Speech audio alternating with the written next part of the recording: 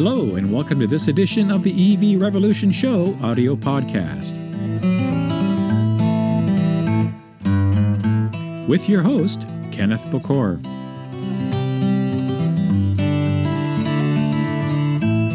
This is episode 47, recorded on March the 3rd, 2023.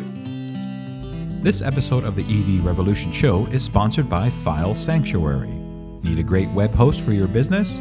Need to get email at yourdomain.com? They provide professional, feature-rich web and email hosting for any project you have in mind. Get started today at filesanctuary.net/cloud and save 10% with promo code EVRevShow. All right, and welcome to this edition of the EV Revolution Show. As you heard, my name is Kenneth Bokor, your host for episode podcast number 47 here. I'm always excited to be scouring the planet, looking for smart people in the electrification automotive space. And of course, I have another smart guest today. We're going to talk about kind of what's going on from consumer mentality that this company has done a lot of research on. It's a privilege to be able to announce Mr. David Voxlin. He's the Director of Sustainability and Behavior Change for Skim, a company that prides itself on providing decision behavior expertise. David, how are you, sir? I'm very well. Thanks for having me, Kenneth. Thanks for joining me. You're coming in live from the UK. You're my third interview in a row that's UK based, which is interesting because I do talk to people around the world. That's the beauty of the Zoom platform or conferencing, is you can be anywhere. I've talked to people from Israel and from West Coast of the States and other parts of Europe. It's all over the place. So happy for you to take the time in the late afternoon, your time, early evening. I appreciate that. Now, maybe you could tell my listeners first a little bit about Skim, what you guys do. I understand that you are a behavior research consultancy. You've done a lot of research into consumer attitudes, not just in the UK, but in Germany and in the US and other markets, I would assume, looking at emotions and knowledge as to what is holding back mass market EV adoption. And that's a great vision, a great viewpoint to be looking at, because as we discussed briefly before I pressed the recording button, the automakers are kind of focused on what they think consumers want to see and hear. But the reality is there might be a disconnect there. And I'm hoping we can find some of those. So is there anything more you want to tell me about Skim? Did I get that right? Yeah, absolutely right. So in the industry, there are some big players. We're more of a boutique consultancy. So we're 300 people headquartered in the Netherlands, but we're spread out with 10 locations across the world. Unfortunately, nothing in Canada yet, but we're in New York and a few other places in the States, and then spread out across the rest of the globe. And as you were alluding to, we keep our ear on the ground to consumer sentiment, and we really combine primary research together with some very sort of deep advanced analytical expertise, and pairing those two together, we call ourselves decision behavior experts, because that's really what we help our clients understand, whether in the automotive industry or in other industries. How do people make decisions? And you can come back to all of your piece of marketing. How do you go to market with the right price and the right product, etc. So that's where we focus on. Excellent. And I take it that not only that you have smart people working for you to be able to help, sift through the analysis, the data that's collected, and provide recommendations to clients. But are you using any AI with that as well? Yeah, more and more. Mm-hmm. And it's part of sort of there's usually some kind of quantitative modeling that we do. We also collect a lot of responses. We can sit and interview people like you and I do, right? Creating endless amounts of conversational data. And AI is now with ChatGPT as well, getting to a level where we can actually leverage that technology. It's always been clunky in the past, and never quite up to the job, but it's getting more and more interesting at the moment. Yeah, as long as we don't give Chat GDP the launch codes, we're okay. So we won't have to worry about that. But so let's talk about then some of the research you've done over the last year or so. In still what is a budding industry, right? The EV marketplace globally, obviously, in countries like China, where it's 40-50% of the global market for plugins. It's been a resounding success, and it continues to grow. Europe, again, is ahead of the curve, I would say, than the folks here, myself and folks here in North America. We're a little slow. And then there are other regions that are going to be very slow to adoption, most parts of Latin America, the African continent and so forth, that are going to be challenging in a lot of areas. But what are you seeing in some of the research that you've been able to put together over the last little time? Because as I said before we started recording, I think the biggest barrier to EV adoption is education. It's just people understanding how EVs could fit into their life from many different facets. What are the advantages, some disadvantages? Because it's not a silver bullet, right? It's not a perfect solution to climate change. It's one option that is something that empowers consumers to be able to control how they directly impact climate change and the greenhouse gas emissions by what we drive. So it's a very powerful decision that we can make in the big piece of the pie that is, greenhouse gas emissions. So what are some of the early things that the top intelligence that you've been able to gather in speaking to a lot of these markets that you have? Yeah. So starting from that macro level perspective that you just started painting, I think we all see that EVs are growing almost exponentially in many markets, particularly, as you said, in Europe, China. Obviously, Norway has been ahead of the curve for a long time. Looking at net zero, looking at the bigger picture, electrification of mobility, and some of the regulatory decisions that have been taken in several US states. In the UK, there's not going to be any internal combustion engines on sale after 2030. In Europe, it's 2035. We're not on track, unfortunately. So we're moving very quickly. We started off quite late, and we're not on that curve where we're looking at close to 100% adoption by mid-century. To get there, we probably need to be at around 60% in 2030. And if you take a reliable source like the International Energy Agency, pointing towards that we're going to be around sort of halfway where we should be by 2030. So we're doing good. Things are moving very quickly, but they're not moving quite quickly enough. And our motivation for doing this work is that shared perspective that you and I spoke about just before we started recording, which is education is a big barrier. I think it's an underestimated barrier in that all of the data that all of the industry players are sitting on at this point in time are early adopter data. So if you think about the traditional sort of adoption curve, for those of you listeners who have read Crossing the Chasm and know about innovators and early adopters and early majority and late majority customers. Like there's a little sort of, slither 12% of the market that fall into those early adopter categories. I think you and I might count ourselves in that category, but we're happy to do our research. We're happy to find technical workarounds. We're happy to sort of make a few extra phone calls once you get into that mainstream market, which is sort of a good third of the total market, and the real mainstream and early majority market there. People are not going to put up with, to put it bluntly, any more crap, any more compromises, too much research. And all of the data that we have, when we see the growth and the excitement and the buzz around EVs, is essentially from the early adopters and the innovators who are very happy to do that. So to get to that big mainstream market and continue and ideally accelerate so we can catch up to that net zero curve that the regulators are pushing the entire automotive industry to fall back on, we need to fill in what we labeled some of the gaps.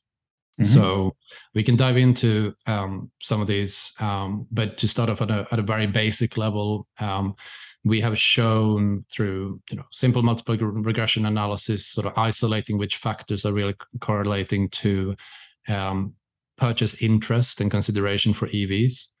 Basically, the more experience you have, from knowing nothing to having done a little bit of research, to having sat in a friend's car or in a taxi, to having gone for a test drive, for each step on that staircase, your likelihood of really seriously considering and purchasing an EV goes up. Mm-hmm. And the most basic gap there is that in the US, 83% of people have never driven an EV. Right. It's really hard to make, a 30, 40 grand decision based on having never sat in that car. And we can talk a little bit more about this, but there's not the greatest incentives for traditional dealership structures where, quite a bit of the margin that you make on a sale is aftercare. And as we know, Mm-hmm. Owning an EV is 30 to 40% cheaper over time, which means not that many sort of opportunities for dealerships to make a little bit more customer lifetime value out of that sale that they're used to making as well. So they have a little bit of a disincentive to really push EVs at this point in time. Mm-hmm. Though, of course, that is changing as every legacy OEM wakes up to the fact that this is the future, and then sort of the dealerships have to fall into the strategic alignment of 100% EVs. Now, on that note, David, and I totally agree with you, because I have talked to dealerships. And in fact, I've gone and giving I do this EV 101 talk publicly that I do for volunteer work through the EV Society of Canada. And I've actually done that at some dealers just to help educate their sales folks about what's going on in the EV industry and because they may be narrow focused on their specific product. And not kind of looking at the bigger picture. And you're absolutely right. That is the main concern, is that there's going to be a revenue stream shift for them from the post-sales, which is pretty lucrative margin in the service side, to not having a lot of that. Now, my counter to that, though, is that you and I know that there is legislation, that there are mandates to stop the sale of ICE vehicles in many countries by certain time periods. 2030, 2035 are benchmarks. People getting to net zero by 2050, a lot of processes. But I think the reality of the situation is that this move to electrification is still a decades-long transition. It's not going to happen. I think 60% by 2030 is very optimistic. I don't think we'll hit 50% by 2030. I think it'll be slightly after. I'd love to see more, don't get me wrong, but the reality is that internal combustion vehicles are going to be around for quite some time. So there still is that revenue stream that's not going to be replaced or displaced in a short period of time from EVs. Would you have some data or comment on that? Am I dreaming about that approach?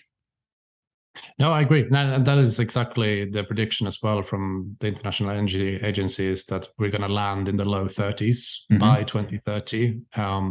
Well, we should really be, but no one is realistically expecting us to be, other than in a few markets at that sort of 60% level. So it will take time. And the critical point here as well is everyone's talking about sales numbers, which is helpful. But for every vehicle, every ICE vehicle that we put on the road today, that vehicle is going to be there in 15 years. So a little bit longer. Correct.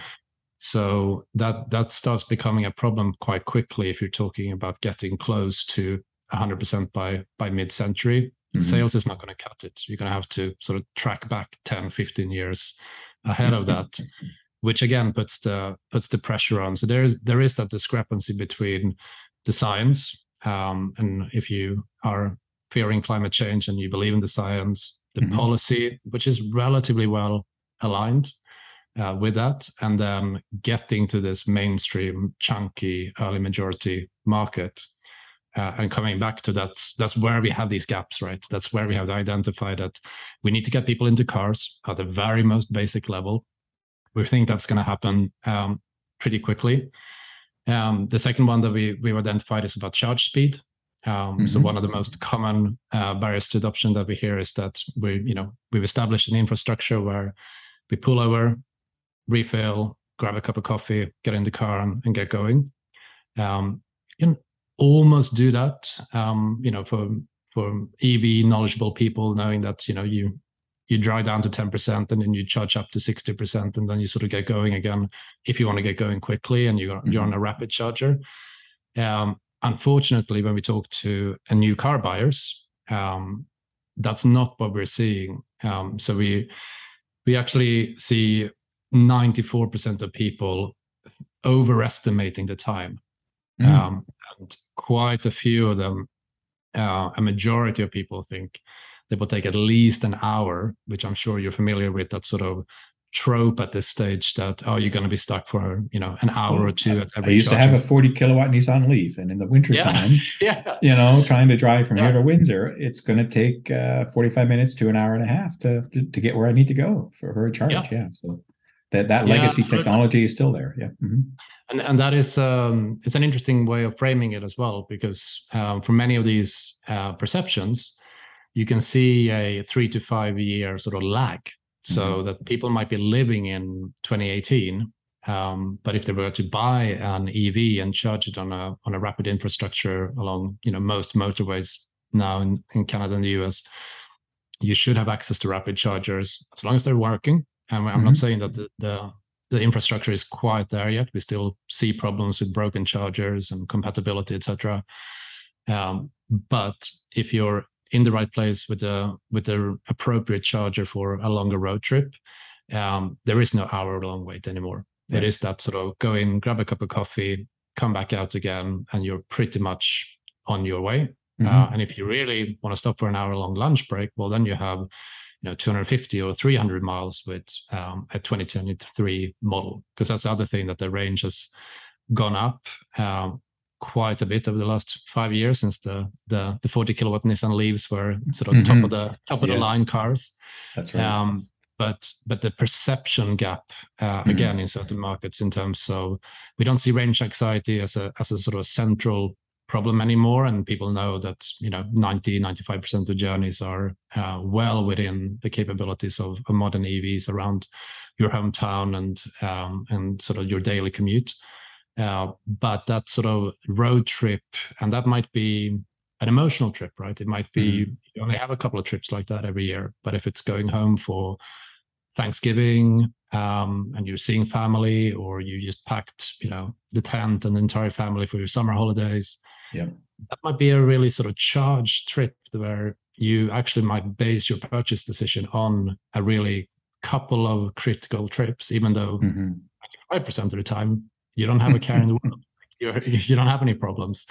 So we need to go from range anxiety to now talking about charge speed, and that's a key educational gap as well.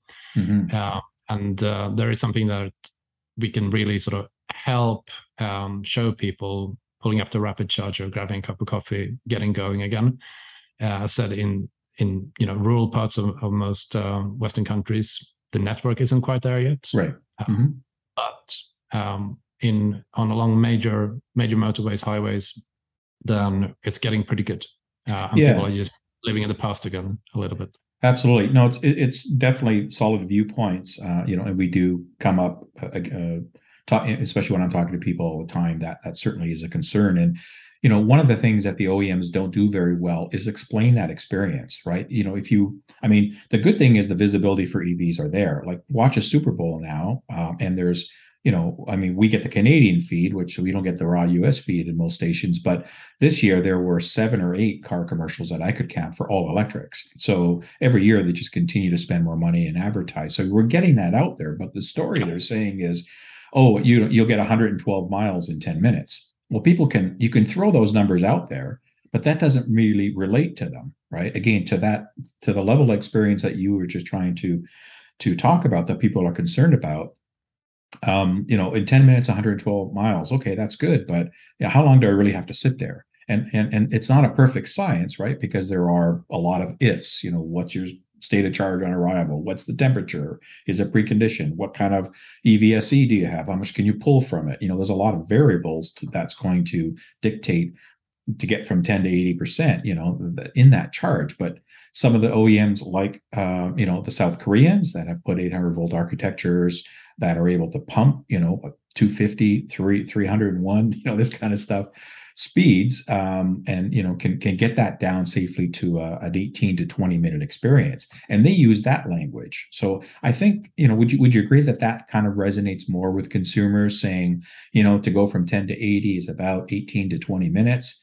And then people can say, okay, well, if I'm stopping for gas and a coffee, normally that's 10 minutes. So what's another 5 to 10 minutes? Because I'm saving so much more money because I'm not putting petrol and gas in my car.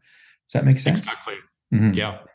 And you're striking upon a completely critical point here, which is the industry again is a little bit caught up, and Tesla had to be there, 7-8 years ago, still clinging on a little bit to this sort of engineering product point of view of the world, where talking about kilowatts and kilowatt hours and CHAdeMOs and Type 2s, you're alienating all of that mainstream audience that just want a quick, simple, trustworthy solution.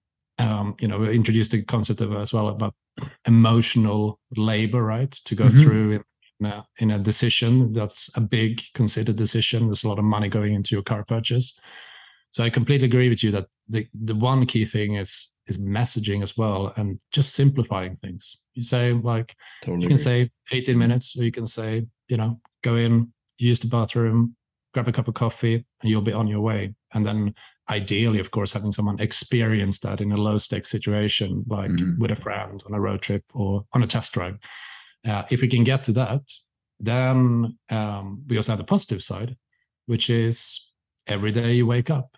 If you are able to charge at home, on your drive or in your garage, you wake up to full tank. You wake up to, in Canada, I'm from Sweden, so wake up to, in winter, to a preheated car with no frost in the windows. Oh yeah, that's nice. Sitting in my garage, that's preheated and preconditioned and ready to go, and no fumes, none of this stuff, right? Exactly. So you can start sort of putting out those kinds of messages as well. You have to fix the basics. Again, the mainstream market, the early majority customers, they're not going to put up with any inconvenience. But then you can also sort of transition to giving these sort of this bonus added, the joy of the acceleration, the spaciousness of the car. And then you start getting into, until you reach price parity, which unfortunately with lithium now seeming like the kilowatt hour prices of batteries are stagnating, going up a little bit for the first time in 20 years. We might have a few more years to just rely on price as the ultimate. We're going to have to sell the benefits that you get with EVs. And we've also done a segmentation of customers where we can see that, for some people it is about the environment and the credentials and the benefits. For some people it's all about the tech and the excitement. For some people it's about being seen and sort of being part of a lifestyle. And for some people it's all about that financial equation and the spreadsheet and the cost savings.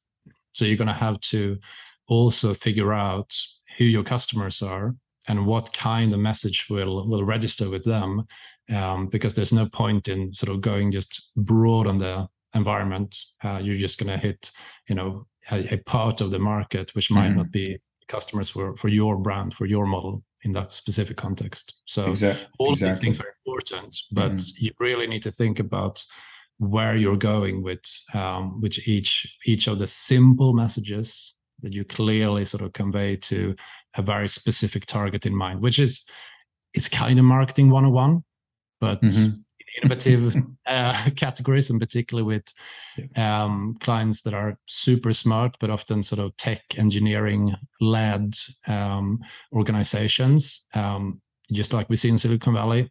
Sometimes it's not a natural sort of approach when you got a really cool innovation that goes really fast. Right.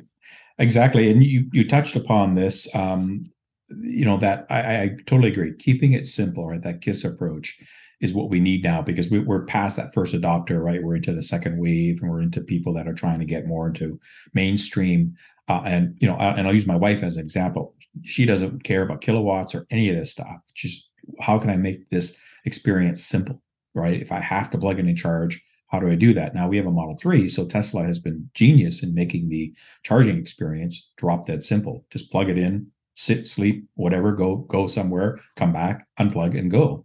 And everything's taken care of. Now we know that there are protocols like plug and charge and auto charge that are out to help, manufacturers and EVSE providers and charging network providers make a similar experience, but it's not all there yet. But that total cost of ownership that you mentioned about it is extremely important, because people are fixated on the price, especially in the US. I interviewed somebody that knows the American market very well, and they said we're a Walmart nation, right? We're looking at that price. Yeah, you can talk about our TCO and ROI, but it's 20 grand more than this for a similar vehicle. Why would I do that? So, how are you seeing car makers tackling the confusion around EV total cost of ownership, or what do you feel they could be doing better there? It's about selling the whole product. Mm-hmm. It's what we call in slightly technical jargon, but the product is no longer the latest model. Mm-hmm. So what you're selling is behavior change, and as you know, right, what you're selling is a car which is simpler, mm-hmm. That needs less attention and repairs and maintenance and considerations over time. But you're also selling charging, right? So the customer journey that we talk about in marketing and in decision behavior is broken at this stage, mm-hmm. I would say. Mm-hmm. I got my first EV about 12 months ago. I had congrats. To go and yeah, thanks. I'm loving it, but I had to go and talk to my local authority because I don't have. I live in London. I don't mm-hmm. have a driveway or a garage. Very hard. Yes. Where am I allowed to charge? Can we install chargers on my street? Mm-hmm. That turned out not to be possible. So then I had to go and get my standard home charger installed mm-hmm. At my property.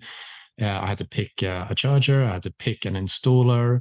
I had to call up my electricity company, my utility, to negotiate my nighttime rate. So now with all of those things set up, I drive a car that is on a fuel basis 90-something% cheaper to run than an ICE car. It's incredible, right? I got an 80% discount on my electricity rate during the hours of the night. Mm-hmm. All of these things, coming back to where we started the conversation, right, are early adopter behaviors. Yes. So coming back to your question, right, what the car companies to do is to sell the whole product and mm-hmm. the whole solution so that I can hand over my credit card, my bank details to a financing company, get a charger installed, get mm-hmm. everything explained to me, ideally partner with utility, and this is something that we're seeing more and more. Mm-hmm. We have a wonderful utility that's pioneering this sort of overnight time rates in the UK called Octopus. Yep. So mm-hmm. I plug in the evening, and they sort of calculate the hours where the offshore wind is blowing mm-hmm. on the North Sea over the course of the night, and the mm-hmm. electricity mix makes sense. I don't think about anything now that everything is set up. And I get that dirt cheap electricity or clean electricity. And it's a wonderful experience, but I need to be able to go into a dealership and have someone just take care of all of those things for me as a mainstream majority customer. So that's the key thing here, I think. Mm-hmm. Partnerships, selling the whole product, thinking about it, the customer journey from a customer perspective, and getting out of the box of thinking about selling the latest model with the latest, coolest feature, and then however they fuel it up is completely up to the customer, right? Yep. With established infrastructure, that doesn't work for EVs, because that touches upon another point that you mentioned previously, which is incentives, right? Mm-hmm. The standard incentive in the US, Europe, in most of the world has been just give them a discount at the point of sale at a dealership, which is great. And it's been really helpful. While EVs have traditionally had a sort of a 30% price premium to them. It's coming down a little bit now, but as we mentioned with lithium, etc., it's not coming down to price parity quite as quickly as we would have liked to see. So we need those, but you're not taking care of any of that emotional labor. You're still not selling the whole product through your incentive structure. So when we ask people, what are your biggest barriers? What would you like to see in terms of an incentive? And we translate that price discount on the sticker price into other things of equivalent value. We see chargers, home chargers coming out on top. So that comes back to the point to just help me buy the whole product, solve the problem, reduce the emotional labor. And then we're on to really winning recipe where also policymakers, because this is taxpayer money, right? Yes. they could get a lot more bang for their buck, which is super interesting. So Yeah. if we get smarter with incentives, we could use that taxpayer money more efficiently and get more people to adopt at the same time. Yeah, no, it's a great viewpoint, because I was going to ask you about, your thoughts about EV incentives and, why they're not working. And I certainly get that picture. I agree. There is a holistic picture that needs to be painted for consumers. The price point objection with an incentive is great. I think it helps get somebody into a showroom or maybe into the seat of an EV. It gets them into that point. Will it get them to pull the trigger on a sale? Probably not enough. Pricing is only one part of the equation. We are seeing incentives work here in Canada. BC and Quebec, who are our two leading provinces with the highest incentives, are leading the country in EV adoption. No surprise. We had it here in Ontario, or we had a government come in 2018. They took it away, and we saw our sales fall off a cliff. Now we're slowly regaining that just because of the momentum of the marketplace. But so there's certainly something that gets people's attention and helps, and it's taxpayers' money. But I totally agree, it needs to be part of the broader picture. I guess on the point about the OEMs, I am starting to see companies do what you're saying that they should be doing, and I'll use GM as a good example. You go to talk to them now, and they're newer to the game, right? They are painting that whole picture where they are providing for some of their brands like Cadillac and others. They're providing concierge services. So you buy a Lyriq, you get a concierge service of somebody who will help you determine what's the best type of level 2 charger. First, can you get one? Second, what type and how to install it, and they'll help you find an electrical contractor. They'll help you put all the pieces together. There's some incentives for customers as far as maybe credits towards a charger or something if they need one. So they will help expand that customer experience beyond, here's your car, here's the key fob, have a nice life. They will take that extra effort through some of these services and make sure that consumers can take full advantage of their all electric purchases by what you said. The low hanging fruit in the market is home charging, right? That ability to say that your home is your gas station is gold. That it's nothing like it in the automotive industry.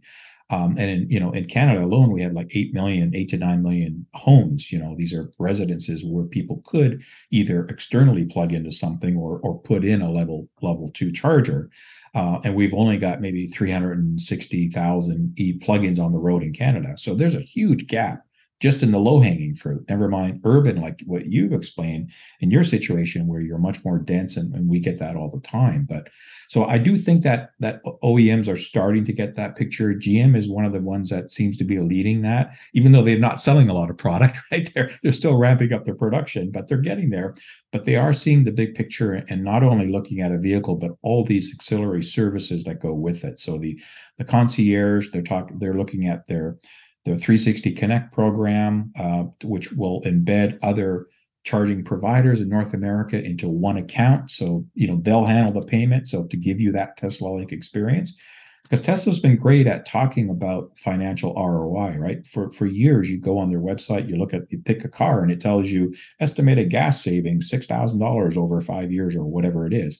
They've been pushing this total cost of ownership for years, but then that's where it stops. You go to buy a Tesla now, the experience is a 5-minute experience. You do it on the web, and then you go pick up your car. You're there for 20 minutes looking over your car, and then the guy goes to the next one because they're just so busy. So even they have lost track in that personalized experience that you've been talking about broadening the picture, about talking about chargers. When I bought my Model 3, they didn't tell me anything about a charger. They didn't even mention it. Now, I already had one, so for me, I was ahead of the curve, but just utilizing that example. So, great points, and I totally agree with you that OEMs need to step up and do a better job. So you talked about EV range as well earlier, and we all know that it's gotten better over the last few years. And I don't think you need 1,000-kilometer or a 600-mile vehicle. I don't think you need one because nobody's doing that in a day. And if there's enough reliable charging infrastructure, then that will offset the need. But, you guys mentioned that attitudes towards EV range are still 5 years out of date. Can you, summarize that a little bit more for me? Why you've seen that?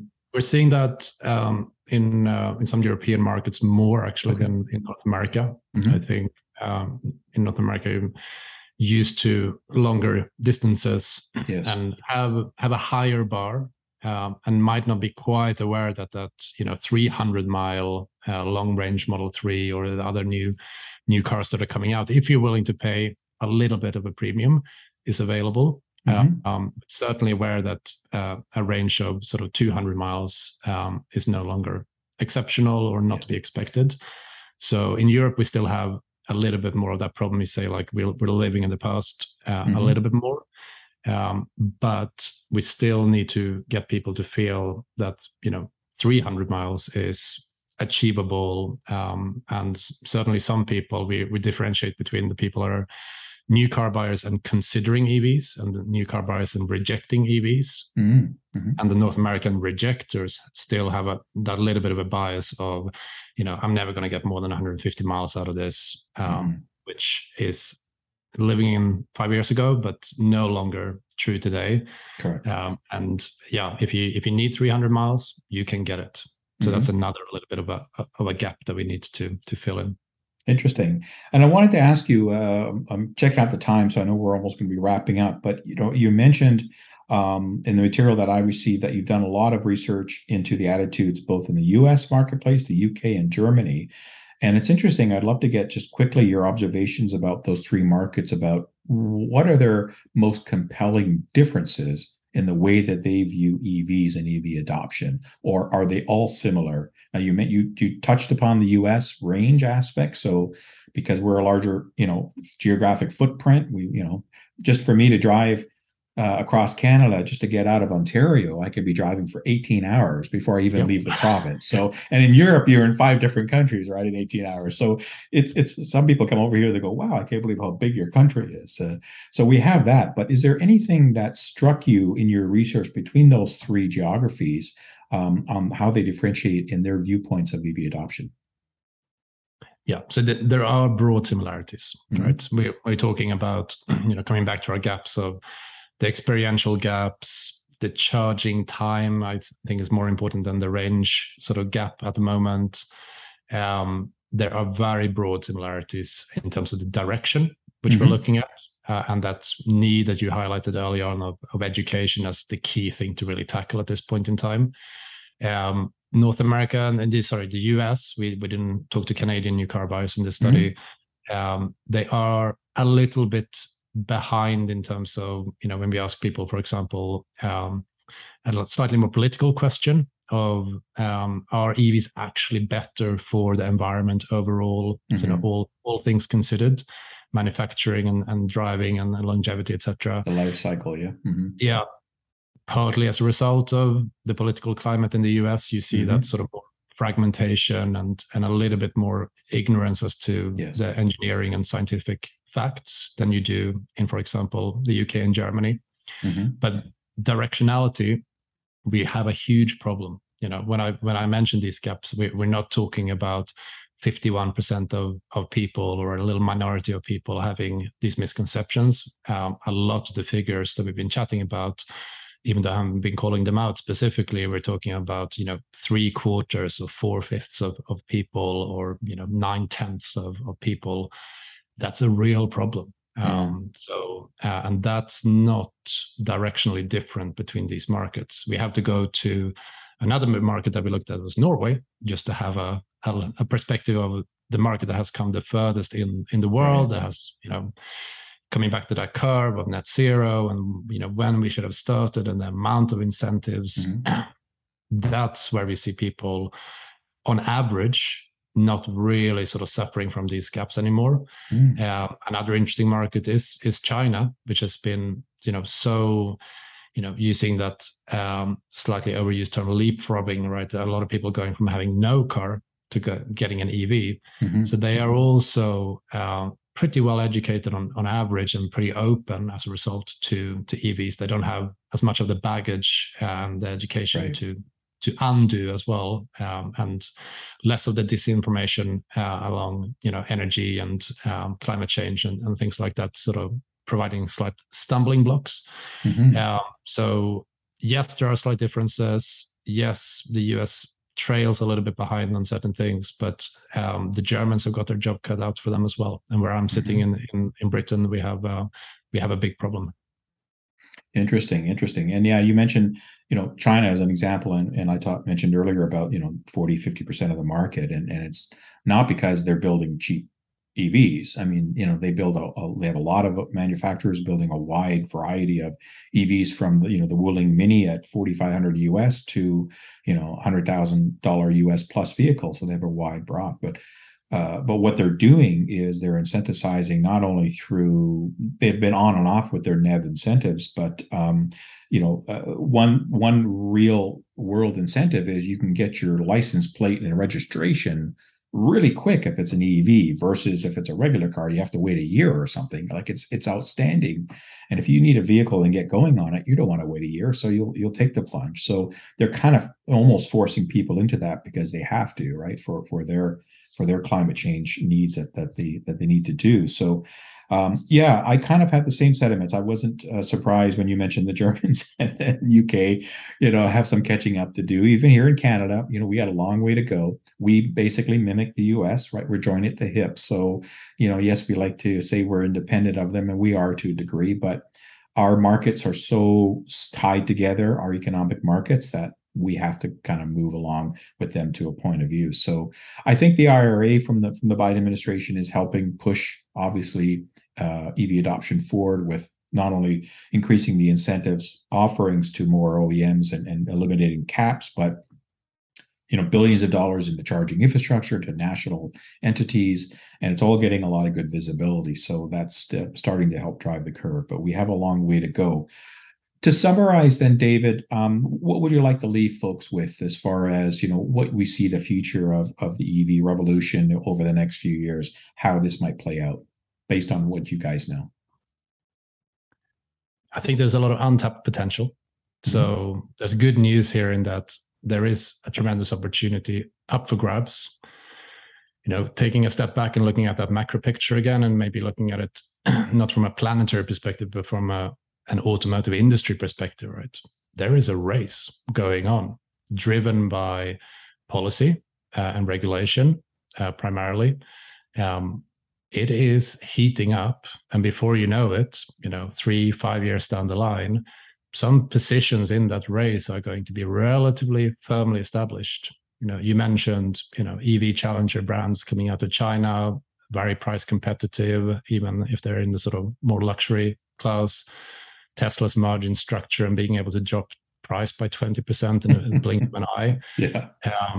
I would be, if I was a proud legacy OEM brand, pretty nervous, even though my sales directors are hitting all of their sales figures on a quarterly basis and all the models have been spoken about for the next 6 months.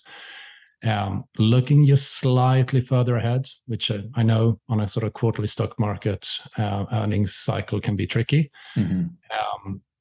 I would be pretty nervous at this point. And the good news is this is an edge, this educational point of view. It's not just from a public policy, sort of the right thing to do and getting mainstream consumers opening their eyes.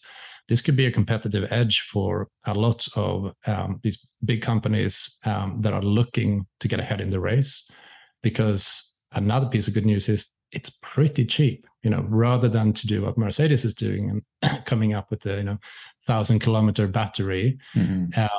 Great if we can get there cheaply in the future, but as you say, we don't need that.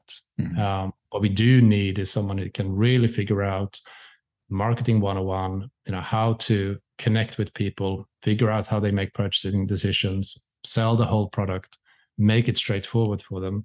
And that could mean the difference between, and this is another data point that we have, consumer expectations of which companies are going to do good in 2030 and maybe not so good in 2030. Can you give me 3 that you think will do good by then? Are you able to talk about that?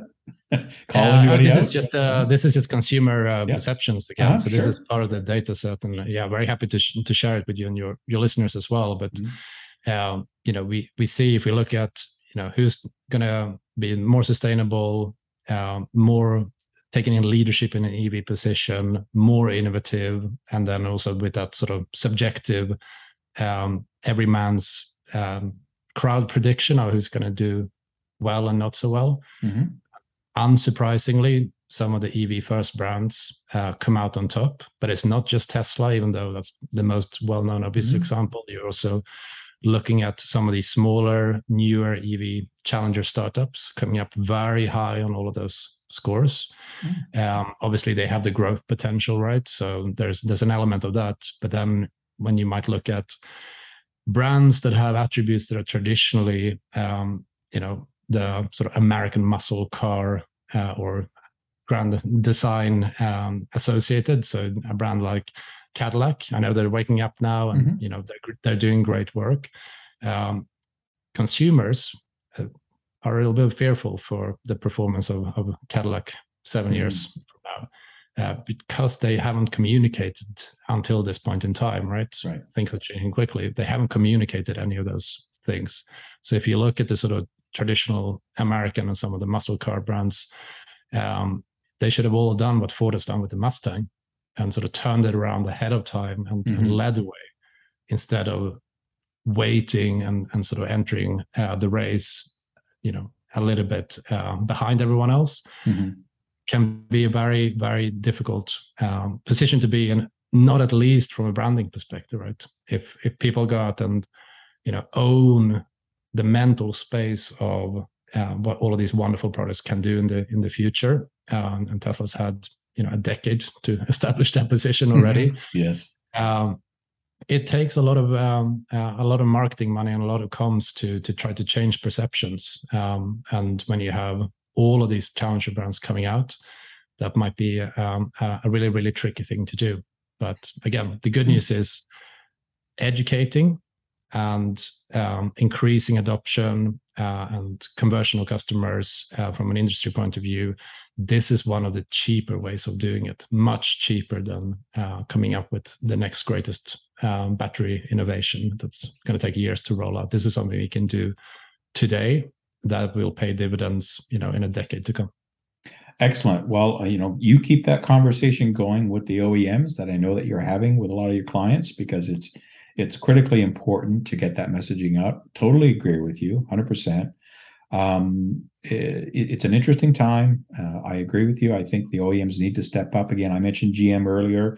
A lot of my listeners and viewers know that I'm pretty pro GM, only because they've really come out. Yes, they've come out late. I would agree with you there, but at least they're throwing their investments, their tooling, their model lines into all EVs. Ford started, I agree with you, but they kind of, yes, they brought in the 150, which is their marquee brand as well. They sell a ton of them, but they're just not able to really stoke up deliveries. And I always go back, yes, I agree there's importance with some of the niche players, that they're getting mind share and they're helping to educate viewers, educate the market. However, we need those large economies of scale to happen, and we need millions of EVs to be pumped out, not tens of thousands like some of the niche guys will be able to do. And that's what falls back on the Fords, the GM, the Stellantises, and on, the brands like that to do. So I hear, Polestar, so they sold 80,000 vehicles or whatever. Great, but we need 800,000 from them, not 80, like, to make a difference, right? So that's where I'm going, is we really need this mass scale to pump up. So you guys continue doing what you're doing. I think it's great. How can people who are interested in finding out more about what you do find you guys? Yeah, check out our website, skimgroup.com. I'll say that again. Check out our website, skimgroup.com. You can also follow me on Twitter. I'm Voxlin is my surname, at Voxlin on Twitter. And if any of your listeners are interested, I'm super happy to share the more detailed data points and the reports directly with them as well. You can download them from our website. Excellent. Well, again, it's been a pleasure, David. You and I can keep talking for another hour. I know that, but I've got to end it because I don't want it to be too long, and I appreciate your time. So I've been speaking with David Voxlin. He's the Director of Sustainability and Behavior Change. Sounds like you're a psychologist. I need to send you a check or something after this session here. With Skim, a behavior expertise company and consultancy David's in the UK. I really appreciate your time, David. Thanks a lot. It's been a great conversation. Very interesting conversation. Thanks for having me. And hopefully we'll reconnect maybe in a year or less and just see how some of the things that you've pointed out, if they've been taken to heart for some of the OEMs, and see how the market's looking then. I'd love to follow up with you again. Absolutely. Look forward to it. Well, thank you again very much. Thanks again for listening, folks. You can email me if you have comments. Email at evrevolutionshow@gmail.com. Follow me on Twitter at evrevshow. I'm also on Instagram, evrevolutionshow. And if you have any suggestions for shows, please let me know. Thanks again for listening, and please, everybody stay safe. And until the next time, I'll see you when I see you.